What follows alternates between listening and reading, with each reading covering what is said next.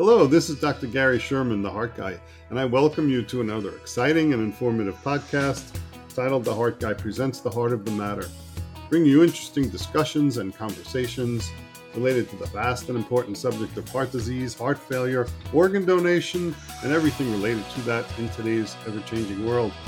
I'm extremely honored to have as my special guest today an inspiring leader in our global health community, Fay Hosseini.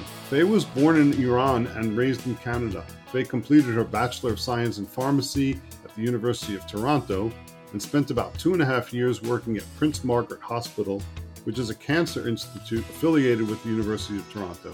Fay then moved to Vancouver, British Columbia to complete her clinical pharmacy residency program, which was followed by a Doctor of Pharmacy degree program at the University of British Columbia.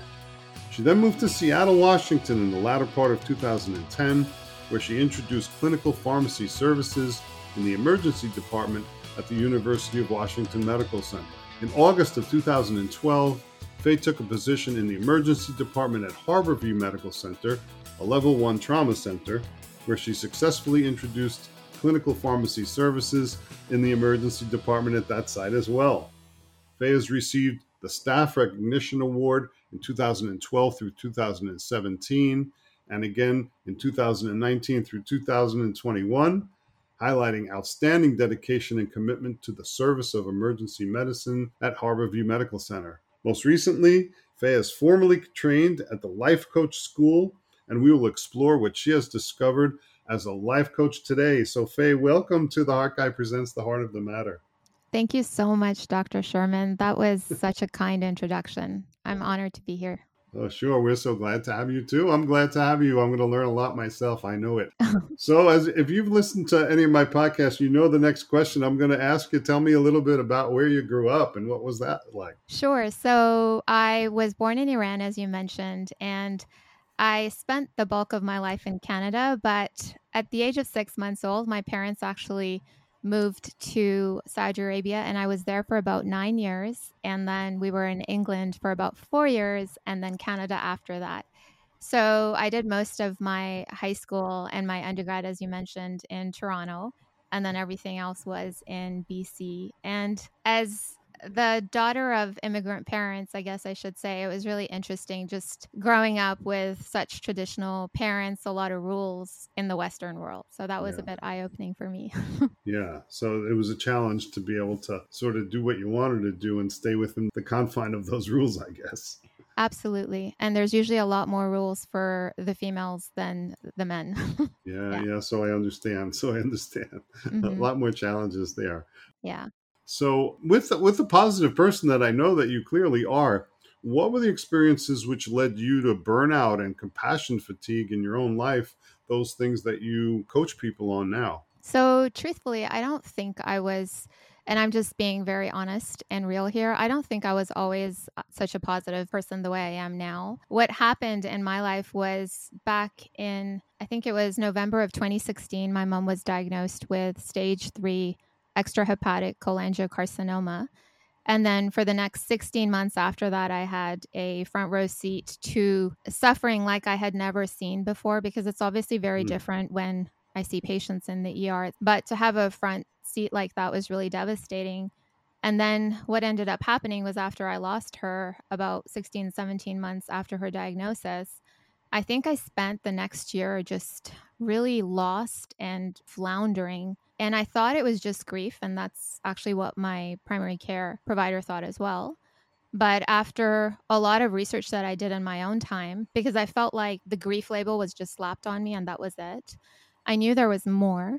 And so what I did was I just started to really research a lot on my own. And what I realized was that I wasn't just struggling with grief. It was grief that was superimposed with burnout, with compassion fatigue, and also elements of PTSD, because here I was working in a place in the emergency department where I would constantly see things that would just trigger my mind and take me to places that I didn't want to go. Memories of my mom's illness that were really hard for me to deal with. And I think that probably it was around the year mark that I tried to get grief counseling. I didn't really find it to be that helpful, to be honest. Maybe I just didn't find the right fit for myself. But what I did afterwards was, again, I turned to the internet and I started to really search. And I came across this thing called coaching, which I didn't really know what it was. And that was when I signed up for coaching for the first time in my life. And about 6 months into it, I just really started to see all the shifts that were happening just in terms of my mindset and how I started to feel better. And then I thought, okay, well, this was really beneficial for me. Why don't I train in this field and try to do the same thing for other people? So that's how I ended up getting into this. Right. And so the particular school you went to is the life coach school. Are there a number of different ones, or is there one that you selected special for any particular reason? So yes, the one I went to was the life coach school. I actually did my research. I was trying to figure out which program I wanted to complete because there's a lot of programs out there and, Yes. there are different lengths, different pricing. And the one that I picked was actually the most comprehensive one. It's a year long in total. And it was Wow. probably the most expensive one, but I think it was the one that really felt like the right fit for me personally. And it probably is the most comprehensive, like you suggest. Yeah. So that's really good. That's good for your clients for sure. So the pandemic now has brought so many different, I should say, significant life changes to most of us. How would you describe the effects of the pandemic on healthcare workers in the hospital from your vantage point there? That's a great question. I would have to say in the last probably 6 months or so, I've really noticed a lot more nursing staff in particular in the emergency department that I work at resign from their positions. And they're either moving to a different position in another emergency department, perhaps a smaller one, or they're doing something totally different. And some of them, if they're close enough to retirement age, they're just choosing to retire early. And who can blame them, right? But when I think about what's been happening at the hospital, the exhaustion, the cynicism, and just the unhappiness, the professional inefficacy amongst the staff is really quite palpable. It really is real, what you're hearing on the news about the mass exodus in healthcare. So do you see it as burnout in the sense that it's internal, or do you think it's more external factors that are lending to this, or is it a combination of both of those So, things? if we were to actually look at the World Health Organization's definition of burnout, they specifically define burnout as an occupational phenomenon that results from chronic workplace stressors that are not well managed. And then they go on to mention that it's further characterized by three different dimensions: exhaustion, cynicism, and also professional inefficacy. Now, I personally think that a lot of people think that, when you use the label burnout, it refers to the individual themselves, but it's really not. I believe that it's the individual as well as the institution, for example, if I'm going to be talking about a hospital. So, on the one hand, people really are responsible for their own attitude and how they look at things. But at the same time, I think about it from the institution's perspective, we really do need more resources to help us out because we are getting to the breaking point. Yeah, the job becomes undoable when you're asked to do the job of three people all of a sudden, as it was in the face of the pandemic with the critical care and all that, where everybody had to join in and help in those departments that they didn't really sign up for. Right. And I just want to mention that even before this pandemic, when it comes to healthcare, we're set up quite beautifully for burnout and compassion fatigue because if you think about it, we have really long hours. Oftentimes, our shifts are back to back. It's not uncommon for us to have sick calls, so we don't necessarily have a full staff on board, but it's not like the volume of Right. patients becomes any less. It's still high. And then when you take the ER into account, especially at a level 1 trauma center, the level of acuity can also be quite high. The waiting room is often busting at the seams. So it feels like we're constantly playing catch up, but we never really fully catch up. Do you see what I mean? So we Yeah. are set up so nicely for it. And healthcare professionals, teachers, these are really amongst the group of professionals that have the highest risk of burnout. And we're also in this position where we're constantly serving. So we keep dipping into our own cup, using our own emotional reserves to make other people feel better. And after a while, that gets to be really exhausting because you only really have so much to give until you run out yourself. Yeah, definitely. Yeah. And you're right. Certainly the healthcare fields are very demanding. And certainly we go into it knowing that to a degree, but COVID-19 has just magnify that to a great extent, I think, in all of the healthcare fields. Right. I know, as a dentist, I have a lot of friends who are dentists, and dental offices, they had to reconstitute the way they did their business and the way they brought in patients and all of that. They had Mm-hmm. needed new equipment just to make sure that everybody was staying safe. There's a lot of stress there too, Mm-hmm. because you feel responsible to those patients. And you know that there's going to be a question. If one of them comes up positive with COVID, you know that you're going to have to answer to it as somebody who owns a dental practice. So I think it's not only in the hospitals, but it's in private offices as well. Absolutely. I think at this point, it's actually important to mention the difference between a stressor and just the feeling of stress in our bodies, because stressors are what we always have to face in our lives, right? So for you, it might be it is, I'm sure, being on the heart transplant list. Mhm. For us in the ER, it would be all of a sudden a patient starting to seize out of nowhere, or someone loses their pulse when they were just talking to you a minute ago. Yeah. So those are the stressors. And then essentially what we do obviously in our minds is we attach a meaning to it, which then in turn gets our body full into that fight flight mode. And then we start to take action from that place. Now, in the short term, it's fine. It's great to have that kind of energy reserve, that boost to get us through just the short term stress. But where we go wrong a lot of times, especially when it comes to burnout, is we have this tendency to still carry our stress home with us, even after we've already dealt with the stressor at work. Yeah. Yeah, it's this thing of just really not knowing how to turn it off or when to turn it off. Yeah. Yeah. And it's hard to turn it on and off for sure. Mm-hmm. Yeah. You It really carry it is. home. Yeah. You hope that drive home helps, but it doesn't always do that, because you're thinking about those people, in the hospital that you treated, and what went on, or Mhm. coworkers, of course, problems that came up, discussions you had, how you might have handled those things differently. So you can't just separate. It's very difficult to go home and forget about those things. Yeah. It's really difficult. When I actually think about the stress response cycle, I really just try to visualize a tunnel where there's a beginning, there's a middle, and then there's an end where you see the light at the end of the tunnel. And what tends to happen for a lot of us is, so we're faced with the stressor, which, can be anything. It can be like, for example, we're short 6 nurses, or the waiting room is busting at the seams. And so that's the stressor. And then we have a thought about it, which then generates the feeling of stress in our bodies. And now we find ourselves in the middle of that tunnel where it's dark and it's really uncomfortable.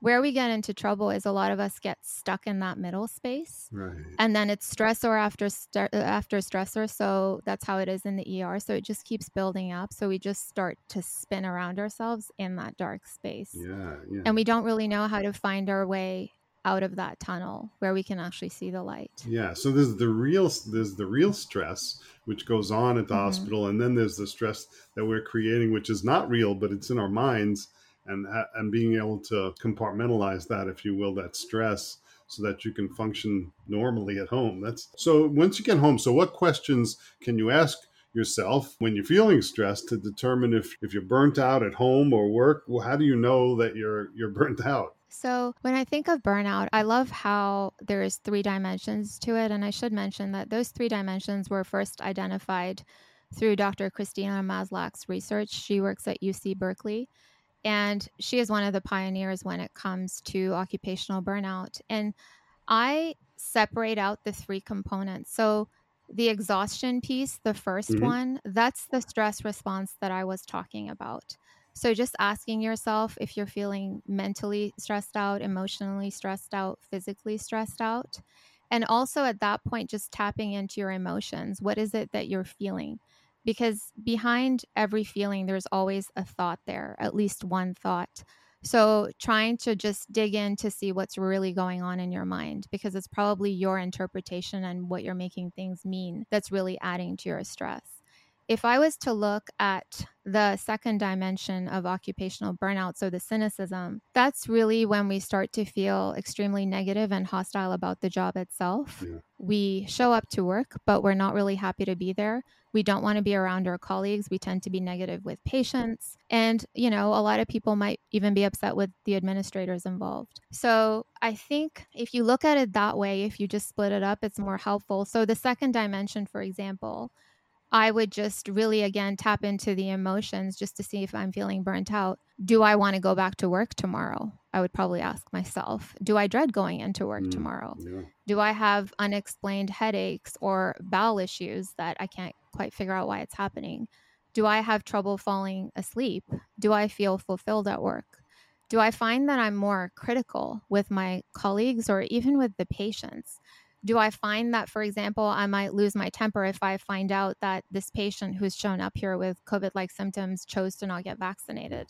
So it really is just tapping into your own emotions and asking yourself a lot of questions and just really being able and willing to answer them from a very honest and emotionally raw place. You have to be honest with yourself. And then when it comes to the last dimension of occupational burnout, that's the professional inefficacy. This is where a lot of people do a lot of negative self-evaluation. Do you feel good about the job that you do? Are you happy about the career that you chose to go into? Do you feel valued and appreciated by your administrators, the people higher up?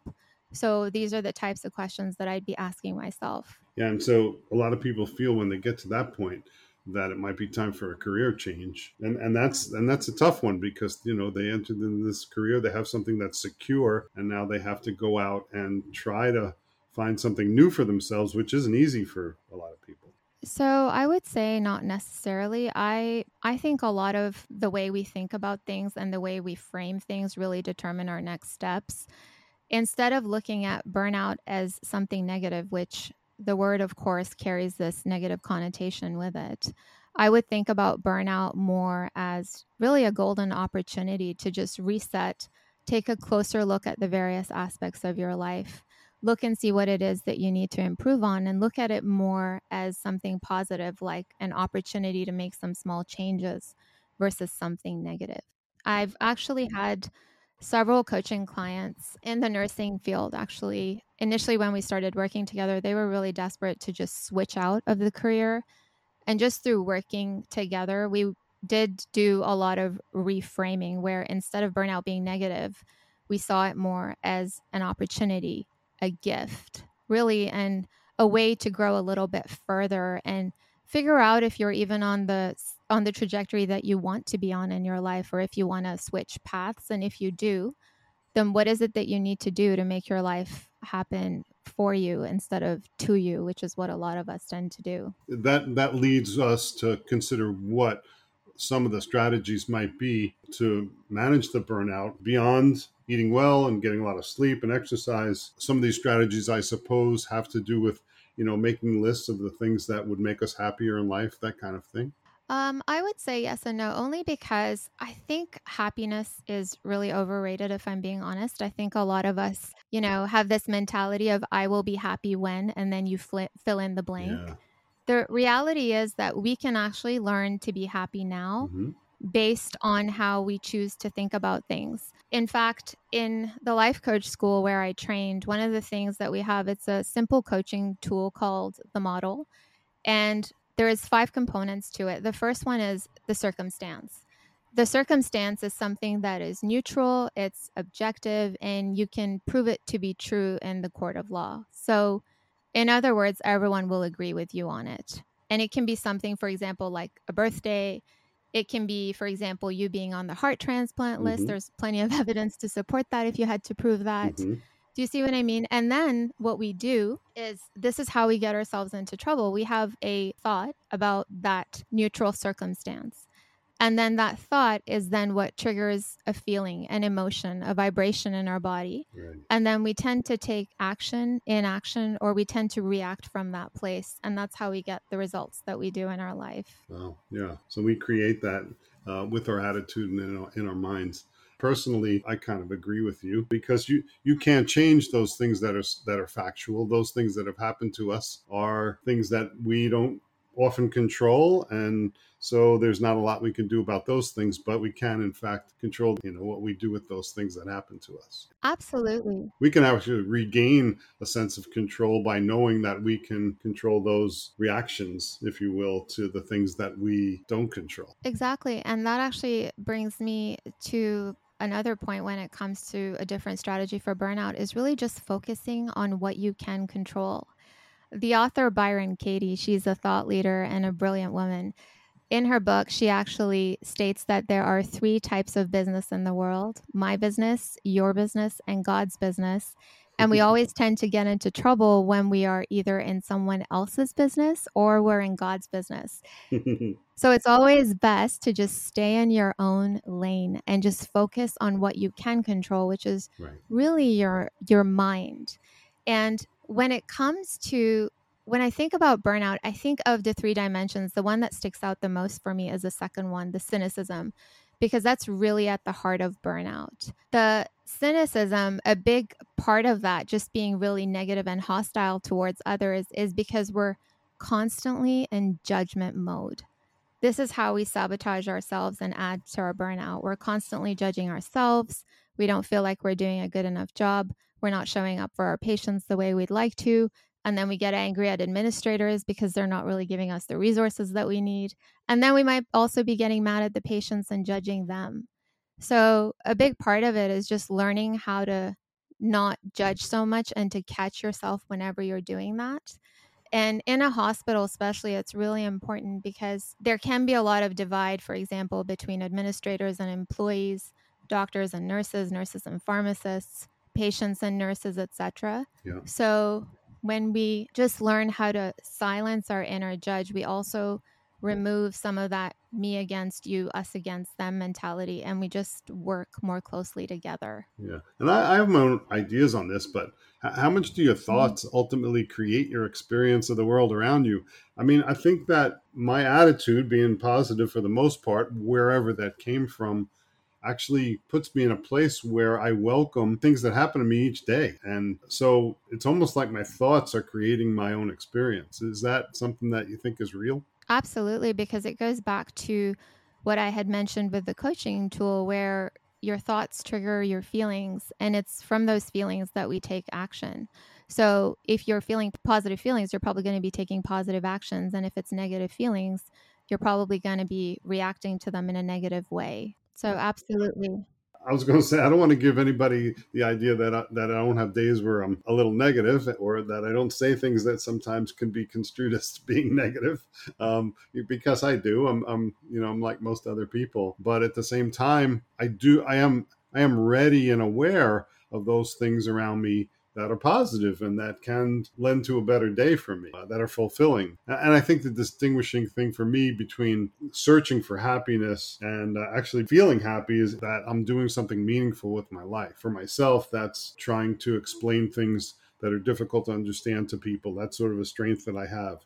And so I use that skill to make people feel a little better, and that feels good. When I know I've affected somebody in a positive way, that feels good. For others, it's donating a kidney, and something that seems more extraordinary than certainly what I do. But all of those things are things that I think make you definitely more content with your life and less resentful. Absolutely. I think as human beings, naturally, we are hardwired to focus on the negative. I think that's just how we're built. We're constantly scanning our surroundings, looking for threats. And that was probably useful back in the day for our ancestors, but that's not really the case anymore. But we still definitely do it.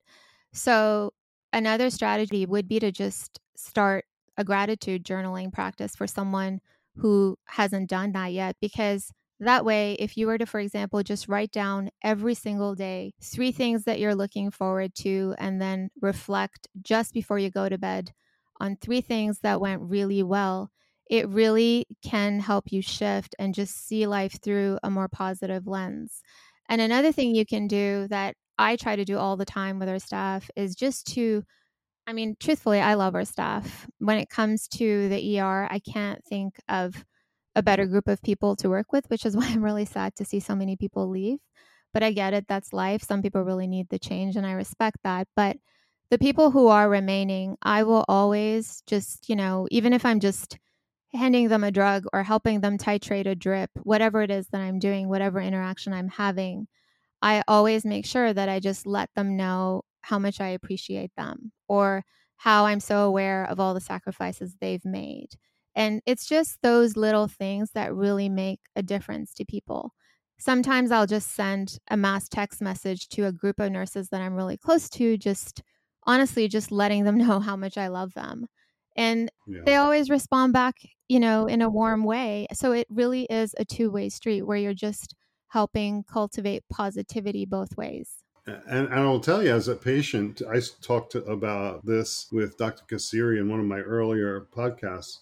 But it's not only a two-way street, but it's a three-way street in the hospital, because when, as a patient, you see doctors complimenting the staff, for example, and showing gratitude for the people that are working with those doctors, you feel better as a patient. It's sort of like it rubs off on you when you see other people around you showing gratitude towards each other. So it actually affects patients in hospital environment, I think, as well. So it's really a pretty phenomenal thing to experience. Thank you for pointing that out. It never even occurred to me, actually, from the patient perspective, to be honest. No, you're absolutely right, because just positivity, gratitude, it really is contagious. Yeah. Yeah, it really is. Yeah, gratitude's a great thing. I always tell, I do a little on the side. It's an avocation. It's not a vocation, but I help people in their interview training for medical school and writing their essays and such. I do some editing. And I always tell them, don't forget to add in the gratitude. You have to talk about those people who helped you along the way to get you where you came from and where you've come to. So don't forget to do that, because that's something that's real important. For them and for yourself and for the people who are considering you for the next step, so gratitude's a big one for me. Absolutely. Definitely. So now you're a life coach, so you have two jobs basically, if you want to call them jobs, but you have certainly a passion in being a life coach. Where does the line get drawn between coaching versus therapy? I know there's definitely a difference there. And do you believe that people require both in the face of life's challenges? So, when I think of therapy, the way I think about it is therapy tends to be, for the most part, more past focused. So, if there is any unresolved trauma that you need to revisit, things that you just can't get over, therapy is also meant more for people who, they have an issue and they're functioning at basically a subpar level. And really what they're looking at is how to work their way to just a healthy baseline.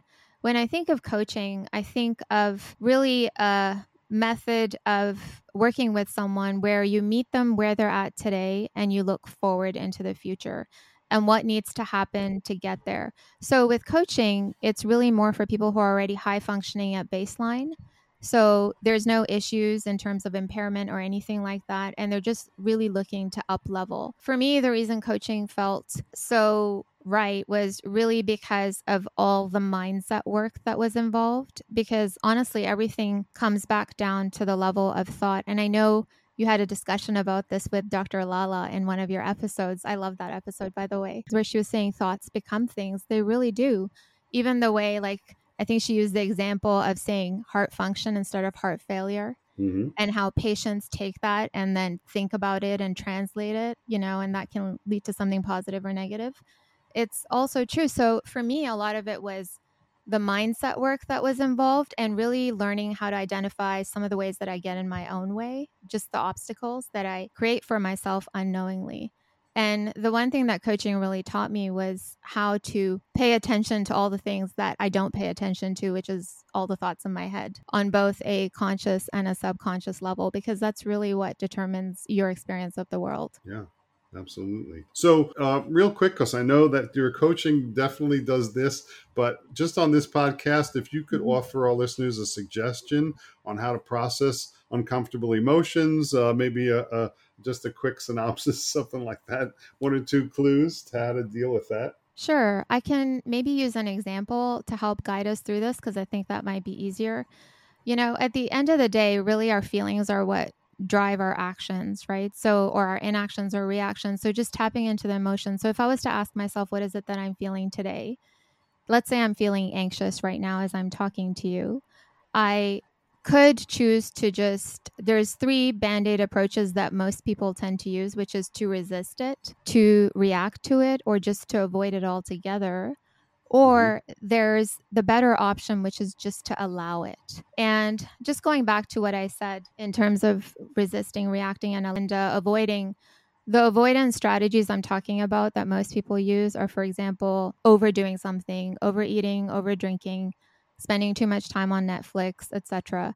So obviously none of those work, but the strategy that I would encourage for people to do instead is this method called the now method. Mm-hmm. The first part of it, the N, it stands for naming and just noticing the emotion. So just name it and just call it as it is. This is anxiety, right? Right. Just in a neutral way. The O is for opening up to that emotion. So in other words, don't resist it, don't react to it, and don't avoid it. Just open up to it and just let it come in. And then from there, you go to the W, which is to witness the emotion. And the witnessing, what that really involves is doing a head to toe scan, where you're really looking for hot spots to see where it's most profound for you. For me, for example, if I'm feeling anxious, I tend to feel tension in my neck or my shoulders. I might breathe a little faster. Each breath might be a bit more shallow, but I know it's not going to kill me. So when you do a body scan like that, you also drop the fear and you just let it in and you witness it. And then you just, over time, the more you do this, the more you allow your emotions to just wash through you instead of trying to go around them. Wow. I'd like our listeners to be able to reach out to you if they want to have you help them in coaching. And so how can they reach you? What is the best way? Is there a website and or an email for you so that they can get in touch with you? Sure. So my website is fayhosseini.com. And I'm also on LinkedIn, Fay Hosseini. And I will also actually be, I think probably in the next month or so, launching a podcast, A Dose of Perspective, where it's basically going to be packed with life coaching tools and strategies for people who are really busy professionals. Oh, that's great. I like podcasts. Yeah. I love your podcast. I'll tell you that. Well, thank you very much. It's something that I've really enjoyed learning how to do. I hope that I'm improving all the time. It does take some work to get all the ducks in line, if you will, so that you can have a smooth podcast. But at the same time, it's so enjoyable to do. So you're going to like doing it. I'll tell you that. There's no question about that. I wish you luck with all that. And I'll put in the podcast notes, we'll put that contact information. It's very easy to remember, but I'll put it in the notes so that it's clear. And I really appreciate your time today. This has been an honor to have you as a guest on The Heart Guy Presents The Heart of the Matter. And certainly on behalf of myself and our listeners, I thank you so much for all that you do in your hospital in Seattle. I hope to get back there one day soon. Traveling is a big deal, and we're not able to do that quite yet. But I'm sure once I emerge from my operation, and as you suggested, when the pandemic just calms down a little bit, I'll feel more comfortable traveling. But thank you so much for your incredible dedication to your work in an effort to help others work through their life's challenges, particularly in the time that we're all living in, and to help us realize our own inner strength. And again, thank you for the time with me. I hope we can do this again soon. Absolutely. Thank you so much for your time, Dr. Sherman. Great. No, my pleasure. So that is our podcast for today. Please join me next time for another intriguing, informative, and entertaining conversation. You can visit my new podcast website at theheartguyspeaks.com. If you just type that into your browser, all the episodes will come up. And if you'd like me to host an online presentation for your group or organization, or you want to be a guest on The Heart Guy Presents The Heart of the Matter, please email me at theheartguyspeaks@gmail.com. Our podcast can be found on Apple iTunes, iHeartRadio, Google Podcasts, Spotify, and all you have to do is search The Heart Guy Presents The Heart of the Matter, and you'll find it. Until next time, this is Dr. Gary Sherman, wishing you peace and hope.